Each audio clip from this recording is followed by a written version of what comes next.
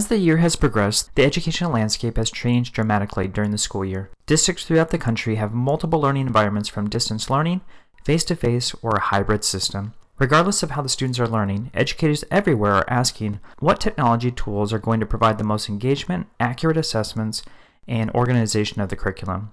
This week's guest, Jake Miller, shares how his journey from technology coach to science teacher has influenced his choice of technology tools and has changed his perspective on how to lead during this time of change. In this episode, we also discuss changing the collaboration model, engagement strategies on online learning, effective technology tools, and his passion project, Educational Duct Tape Podcast. Welcome back, everyone, to Aspire, the Leadership Development Podcast, where we will be discussing the visions, inspirations, and experiences from top educational leaders. My name is Joshua Stamper, and you can connect with me on Twitter or on Instagram at Joshua_Stamper. Jake, thank you so much for being on the podcast. Hey, Joshua, thanks for having me on, man. I feel like I'm moving up from the JV squad to the varsity squad because we were just chatting about how I did two short stints on the show. So now I'm on the Aspire varsity podcast squad right now. I'm glad to be here. You were always on the varsity squad, man. You were like my go-to without going to. I don't know how to explain that, but dude, I just wasn't getting minutes. Coach, put me in. You are now a starter, my friend. I was thinking about it though. We haven't really talked to each other for almost like a year at the Teach Career Conference. Yeah. It was kind of a surreal moment. I remember coming in to speak my very first thing, and I look over and you were introducing me, and I was like, This is backwards. I need to be introducing him. This is not right. And then had the pleasure of sitting next to you for the full weekend in the podcasters row, and got to see you work your magic. How are you doing, my friend? I'm doing okay. Yeah, it's a different world from what was that, October or November of 2019. We were at that event, and that was crazy. Yeah, I remember introducing you for your session, and you rocked it, and then doing the podcasting, which was such a cool feel, hanging out down there, doing the podcasting, Aspire being down there, and Educational Duct Tape being there, and hanging out down there doing podcasts live on the spot and seeing a bunch of awesome educators and just the excitement about everything. And then the whole world kind of changed not too long after that, as has become a pattern in all the conversations we have of how much things have changed. At that time, I was a tech coach, which is still my passion. I still geek out about helping other educators with educational technology, but the pandemic kind of brought a financial impact to school districts everywhere. And, my school district had to make some changes, as many do. And so now I'm back in the classroom teaching science, which is cool too, because I spent 5 years tech coaching and going like, hey, you should use Flipgrid, and you should use Pear Deck, or have you ever made a HyperDoc, or have you ever done this? Have you ever set things up like that? Have you ever tried this? And now I'm like, all right, now time to, put my money where my mouth is and actually do all these things I've been talking about for years and try them out. It's certainly not the kind of classroom setting I expected to be trying them out in, with our educational world kind of being flipped on its head. But it is exciting to try new things out in the classroom every day. So I want to talk about that transition, going from a tech coach to now a teacher. Mm-hmm. And I don't know about you, but like our district's gone through like all different models. We're face-to-face, we got virtual, we got some hybrid models. So I know for some teachers who felt like they had a good grasp on technology and all those different tools, and then they go into the virtual world and they're like, I'm not prepared for this. How is that not only going back to the classroom, but then also having to be so dependent on technology and going into that virtual world? Yeah, it's the hardest part of it. First of all, it's hard. Yeah. It's difficult as all get out. And the hardest part about it is it's not just whether or not you're good at technology or not, because I don't want to toot my own horn. I am. Like, I'm good with educational technology. I know more educational technology tools than anybody that I know in my normal circle, sure. Except for some people out there on Twitter. I don't know them all, but I know a lot more than most educators around me. And yet I'm still struggling. And I think the problem is that the technology is no longer just the, like the secret sauce we're putting in our lessons and things like that. Now it's the main course, it's the appetizer, it's the dessert, it's everything, it's the whole thing. And it's a lot to juggle. And it's a lot for the kids too, to depend on their screens so much, so it's crazy. In my role, we just recently transitioned from being fully remote to now being kind of a hybrid plan. And both of them have their own idiosyncrasies, but it's just a lot of reliance on tech. And there's some things that I've discovered and tried out and learned along the way that I'm really excited about. But it's just hard work day in and day out for sure. And so and my heart's going out to all the other teachers out there. I feel the pain of this. We're all on a one big struggle bus together right now. Yeah. So talking about struggles, I know a lot of teachers are having a difficult time with the collaboration piece, right? So if you're in a face-to-face, every kid has to be 6 feet apart, or you have partitions in between. Or if you're in the virtual space, having breakout rooms are a possibility without, whatever tool you're using, if it's Zoom or Google Meets or whatnot. So for you, have you found any strategies to help with collaboration with your students? Nothing is the perfect, silver bullet in those situations, but a couple of the things that I lean on, before I do, so I do use breakout rooms pretty regularly. And I always either send them in there to go over something they've already done, whether it's maybe, everybody did an activity and now they're going to go in and go over the answers together. And when I do something like that, I always say, okay, there's 9 questions on this activity. I'm putting 3 people in each breakout room. The first thing you do is say, I've got 1, 2, and 3. I've got 4, 5, 6, and I've got 7, 8, 9 to make sure every kid knows they're responsible for something when they get in there. Sure. So it might be something like that where they've already done the work and now they're just kind of sharing and collaborating together. Or it might be something where there's a very specific product that they're trying to come up with. So maybe instead of it being, a 9-question hyperdoc or whatever it might be, or activity that they're coming in to go over, maybe they're doing it together, but they have something very specific and something measurable they're doing in there. And I try to identify roles before they go in there. And then I'm just jumping into the breakout rooms and checking in on all of them. They need to see me peeking in there and observing them every now and then to keep them honest. Sure. But I find that works well with breakout rooms. And then away from the collaboration feature is just to be doing things where I know all kids are participating at all times, because it's so easy for those kids. It's just like us sitting at a faculty meeting or a staff meeting, when the administrator's talking to everybody and we're not actively engaged and we're not super excited about what they might be talking about, we might glaze over every now and then and not really focus. So I try to do a lot of things that keep the kids actively engaged for a couple of different reasons. Number one, it lets me measure that they're engaged. Like I could see like, oh, Johnny doesn't have his webcam on, but I could see Johnny's participating, right? But also it lets me do a lot of formative assessment too. And it really improves that kid's experience too, because they are more engaged and actively involved and, being interactive in the lesson and the learning experience. So as far as the actively engaged piece, I think that's a perfect segue, because going into classrooms either virtually or in face-to-face, even our face-to-face model, every kid is one-to-one device, which I've been longing for years, but this is a little bit different. It's now a necessity versus before it was a luxury. And even though they're in the classroom face-to-face, the engagement looks so different because there's still a screen in front of them. So what are some techniques that you've been using to get students excited and to go beyond their screen to really dive into a topic, especially in science where it's so like hands-on and it's so different now with all these different models? Yeah, well, there's nothing hands-on happening in my classroom right now because we're not able to do stuff like that. That's really hands-on. Sure. And we just switched to hybrid, so I'm still kind of experimenting with that model of how do I make the collaboration work in the classroom when we're 6 feet away? Because you used to be able to go like, all right, you 4 over in that corner, you 4 over in that corner, you 4 in that corner. And now it's like you 4 in this 24 square foot area and you 4 in this 24 square foot area. Yep. You've really got to spread them out more, so it's difficult. This was, I think, a best practice even in a pre-2020 classroom, was that when you put them in that group setting, to have some kind of collaborative document or something that they're working in there, whether it's a Google Slides or Google Doc or something like that. And if it's not collaborative, maybe it's individual where they're all kind of taking their own notes. But I think it's great to have some kind of framework, that they're using there, something that they're going through and working through, especially as we scaffold in that kind of collaboration. If you're maybe working with high schoolers who have had a lot of experience with collaboration, or if you're in quarter 4 of a school year and you've really done a lot of collaboration, maybe they don't need those kinds of scaffolds in there. But I think in general, something that scaffolds in maybe what the requirements are, maybe what the learning standards are, maybe a rubric, maybe just a collaborative note-taking space, or some questions they're supposed to be asking as they go, or just a note-taking space, something that lets them talk and communicate. And that works great in a breakout room too, but also, lets them talk and communicate in a face-to-face setting, and kind of have that. And that's a measurable for the teacher too, which is nice to kind of see what happened when you can't see it all at once. Everything has changed obviously drastically because of the pandemic, but I'm just wondering about the future because there has been so many changes. Are there any things that you believe we're going to keep beyond this new reality of ours?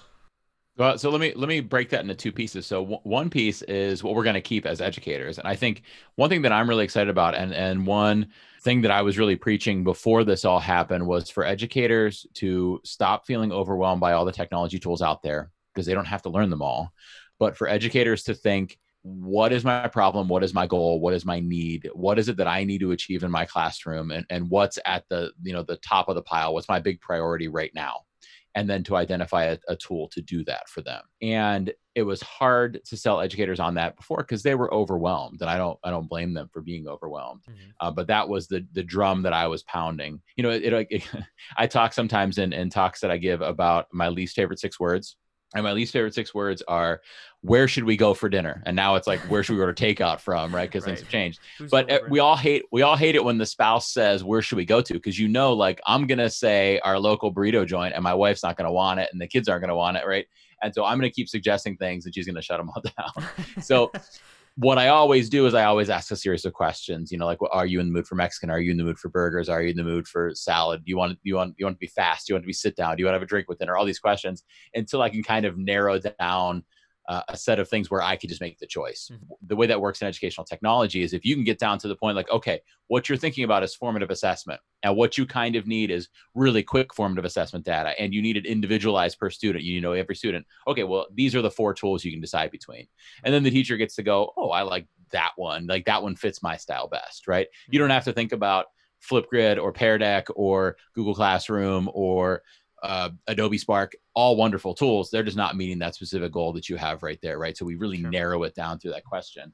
And it was hard to get educators to do that before because they were feeling so overwhelmed. They were feeling this paralysis by having so many choices to choose between in ed tech. And then in the spring, we picked up that mindset very quickly without even planning on it. Educators went like, oh man, okay, I need to be able to talk to my kids synchronously. I need to be able to collect work from them, and I need to be able to send lessons out to them. And they went, okay, I'm going to learn how to use Zoom. I'm going to get better at Google Classroom, and I'm going to start recording videos with Screencastify. And maybe it was different tools, but very quickly they were able to identify some tools to learn because they had very specific identified needs. And so I think now our educators are going to be able to very quickly go, what is it that I need? What do I want to get out of it? What does a good product look like here for me?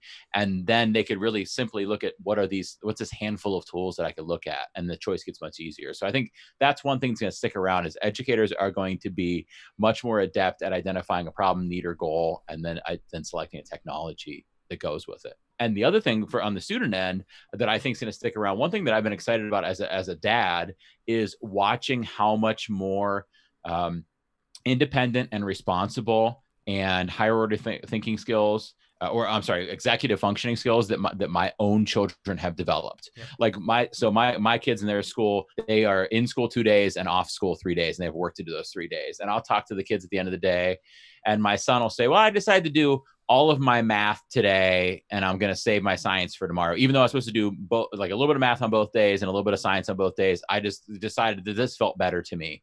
But he's also going, okay, this is about an equivalent amount of time. If I do it this way, I'll still get it done in time. And some days he'll go like, or my daughter will say like, oh, I did one extra activity tomorrow, and I'm gonna do one extra activity on Thursday.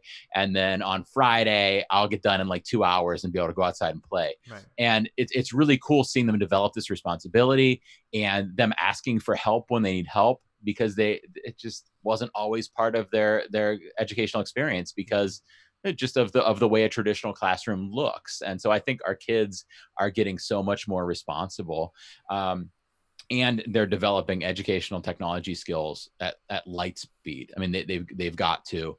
Unfortunately, that does create a little bit of a gap, a divide that we really need to work on for some kids in some more difficult situations with access to tech. But when the situation is right, I think exciting things are happening for kids. So Jake, I want to know about how much time you put in a week. Is it just an insane amount right now? Yeah, I feel like I've got like 2 50-hour jobs, right? So I've got one 50-hour job as an 8th grade science teacher, and then I've got one 50-hour job as a podcaster and blogger and speaker and stuff like that. But for me, I think a lot of educators and you included, this is probably true for, like, this is what we do. This is not a job, even though I call it my day job. This is not a job. This is our mission. This is our thing. This is what we do. This is who we are. But I will say that this year in particular, I've been super mindful of having a pretty firm stop and start time to my work day. When the day is over, like, I need to take time away from it. I dedicate my evening to playing with my kids. Tonight already, before we sat down for this interview, we played a game of throw burrito. I don't know if you ever heard of that game. It's a fun card game. Except we lost one of the burritos, so we have to throw a balled up pair of socks. We played a game of throw burrito, done a couple Mad Libs, and I'm missing the last half of an episode of The Voice. Like, from those hours, that's kid time. Good. So it's important to take care of yourself and know that, like, I left school today. I stayed a half an hour longer than my work day, and when I left, my work was not done. And, there was so much more I could have done. And I went, you know what, what's appropriate for you is to walk out now. Like, you're ready enough for tomorrow. You've done your best. You've given it your all. Let's head home. Like, it's time. And that's an important piece, right? Like, we don't have to have everything complete. Right. There's certain things that have to be done, right? But we're shooting the closest alligator to the boat, let's say in 2020. Nice. Yeah, Seth Godin. I don't know if you follow Seth Godin or read the work of Seth Godin, but because he writes a blog, he writes a daily blog, and he says the blog posts don't come out because they're perfect. They come out because it's time for the blog post to come out. Nice. And I think that really resonates with what we do in teaching. Like, the lesson plan's not perfect. We know it's not perfect, but it's time for it. We know it's up to our minimum standard of effectiveness. It's as good as we can get it. And then we're going to reflect on it afterwards. And the next time we do it, it'll be closer to perfect. But sometimes you just got to say, okay, this is as good as it's going to get, and it's time to do it now. Like, it's time for this to roll out there. This podcast is a proud member of the Teach Better Podcast Network. Better today, better tomorrow, and the podcast to get you there. You can find out more at teachbetter.com/podcasts. Now let's get back to the episode.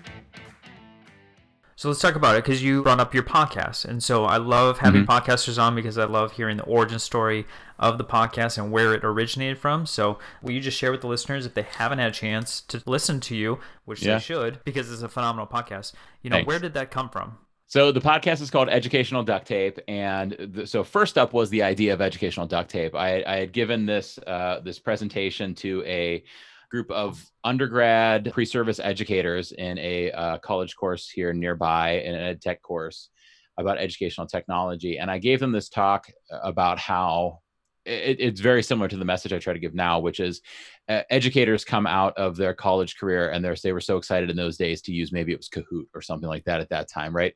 Yeah. I'm just really excited to use Kahoot in class, and I've got all these novel ideas to use Kahoot, which is fantastic, or whatever the tool might be now.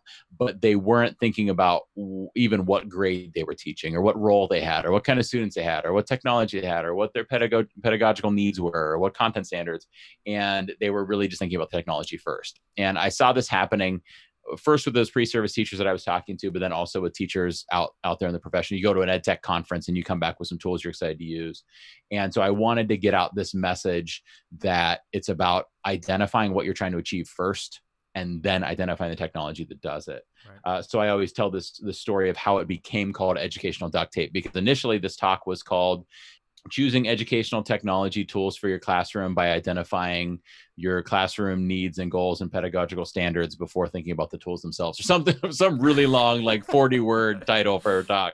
And I was like, this is horrible. And I asked the professor that taught the class, a friend of mine, like, what do you think about the talk? He's like, it was fantastic, but you need a new name for it. I was like, a new name? And he's like, hey, you need something sexier than that 30-word title that you just gave me. I'm like, okay, all right, let me go with something different. But I went through this genesis, and I won't go into the story here, but realize that educational technology is a tool that we use to solve problems, and duct tape is the same. Duct tape is a tool that we use to solve problems, not in our classrooms as that often, maybe sometimes, but in our everyday lives.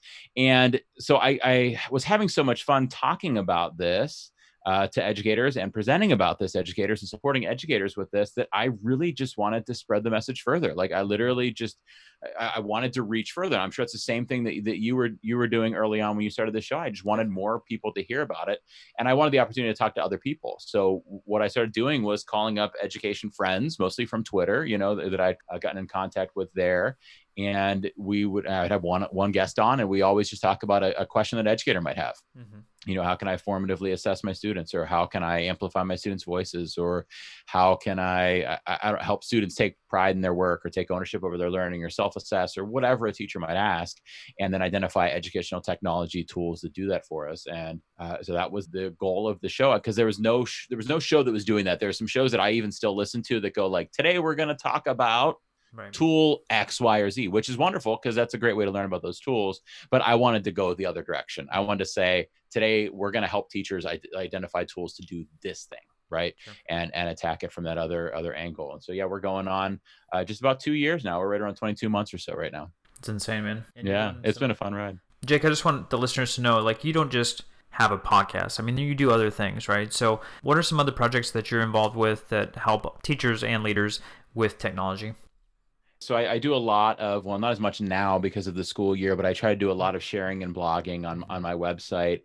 Sometimes I share these edu GIFs, I call them, which is taking the popular GIF file type, or GIF file type, if you want to say it that way, and turning it into it's GIF, right? It's funny. I was listening to your episode with my friend Trevor McKenzie the other day, and there was a reference to it in there. I think he said GIF and you said GIF, but he was very PC about it. He's like, people can say whatever they want. I'm a little firmer on the hard G side. But so I create these GIFs that might teach an educator how to set something up in Google Classroom or use Google Drawings or something like that, and I share those out there. When I started making those, I found that they were a really nice bite-sized way for an educator to learn a new technology skill, because educators are so busy that they're like, I could record a 12-minute video for you, but you probably don't have time to watch it, right? So I started creating these short GIFs that they could watch in 40 seconds and learn a new thing.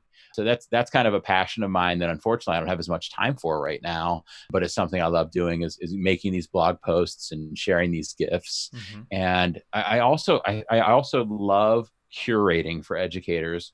One of my passions is to get on Twitter, and I have a list of people on Twitter, and just go through and see what they're sharing about and go like, oh, this is awesome. Educators need to hear about this, right? Mm-hmm. And trying to be that guy that just takes a couple hundred tweets a day, pulls them out in, and spits out the 6 that everybody should hear about, the ones I'm excited about. I love doing that. I eat, sleep, and breathe educational technology. I'm just so excited about sharing about it and talking about it with people. Mm-hmm. Yeah, and that passion definitely shows in everything that you do, and that's why I'm so drawn to everything that you create. Mm-hmm. Jake, obviously this is a leadership podcast, and a lot of my listeners are seeking some sort of leadership position or trying to make an impact on their campus from the position that they're at. So for our aspiring leaders who may not have a leadership position, but they want to make an impact, what are some ways that they can do it? Because I know, you're not an administrator, but I know that you have a great impact on your campus and in your community. So what are some things that they can do potentially tomorrow or next week? Yeah, when I was a technology coach, I feel like I learned a lot of lessons through my mistakes. So I was trying to lead educators through a technology coaching model, and I was trying to prescribe to educators what they needed to do and what they should learn about. And I knew what technologies were out there, and I knew what I felt like were the right things to do in the classroom. And I was just trying to, I wouldn't say beat them over the head with it, but say like, hey, check this out, try this out. And I was overwhelming them, and I wasn't inspiring them to follow me, in that. And so I think the biggest thing you have to do is to understand your audience. And I think that's something I've gotten good at doing with the podcast and with Twitter and with my website, is I have a feel for what the people who are listening and who are out there want to learn about. And that's like when I'm curating those tweets, right? When I look at 100 tweets, I know things that are good pieces of technology that the educators that are listening aren't particularly interested in. Like, it doesn't meet their needs. So I have to understand those people. And I think that's a mistake that I made as a technology coach, is not looking at things from their perspective as often as I could. I looked at them from my perspective. Like, if I was the teacher, this is what I would want to do. Well, no, I'm not the teacher. Well, now I am, but then I wasn't. They were. What is the thing that's best from their perspective? And then even in that situation, even understanding what's best for them and what fits their needs and understanding things from their perspective, you've also got to give them some autonomy over it, right? We know from the work of Dan Pink that one of the biggest things that motivates a human being is having autonomy over things. So if I could start my tech coaching position all over again, I would do a more coaching model where I work with the educators to help them identify what it is that they're trying to achieve, and then I help walk alongside them on that journey to get there. And I think in all roles of leadership, that's huge, is to understand the perspective of the people you're trying to lead and to also give them autonomy over where you're going.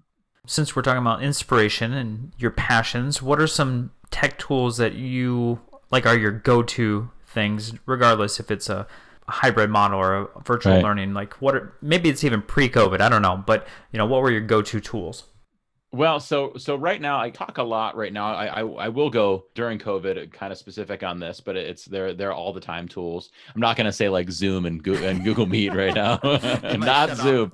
The crazy thing, Joshua, is we're recording this on Zoom right now, and we got on and Joshua's like, Jake, you're muted. Like I haven't been on enough Zoom calls over the last year. Like, how did I still not unmute myself?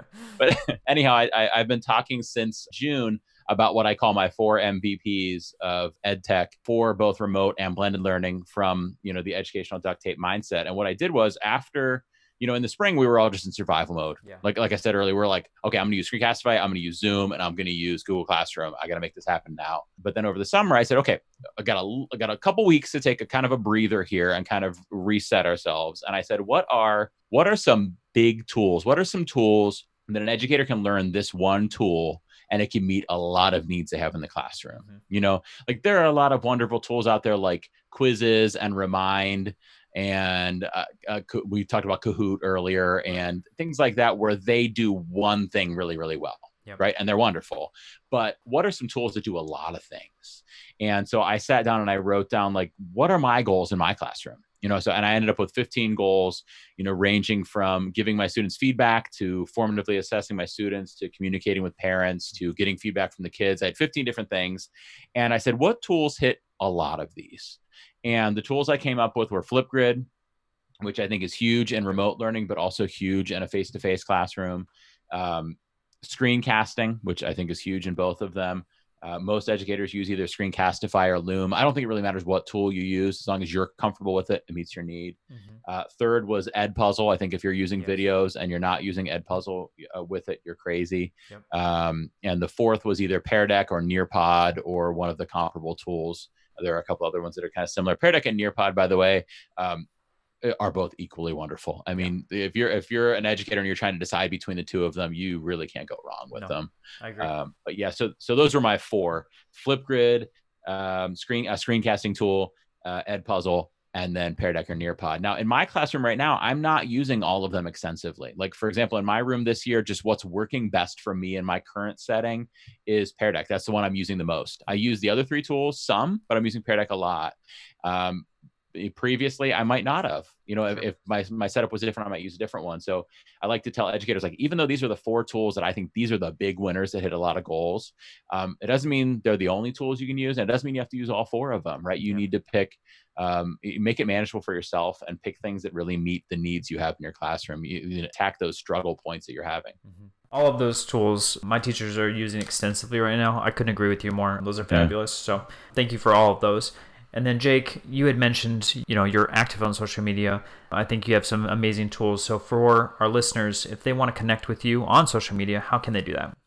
So I am at Jake Miller Tech on all of the social medias except for TikTok. I just can't. Me neither.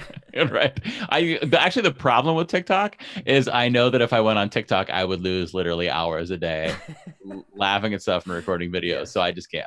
I don't have those hours to give up to it. That's funny. I feel the exact same way. What about educational duct tape? Educational duct tape, you could find more information about at eduducttape.com. And whenever we tweet about it or anything like that, we use the hashtag eduducttape. Easy to find it that way. Jake, I value you as an educator, a leader, and someone who has a phenomenal grasp on technology tools. I just appreciate your time so much. Thank you for being on the Aspire podcast. Thanks, man. Joshua, I feel very similar about the work that you're doing and the passion you bring to education and the support that you're giving to educators as they work on their journey to becoming leaders in the classroom and their schools too. So thank you.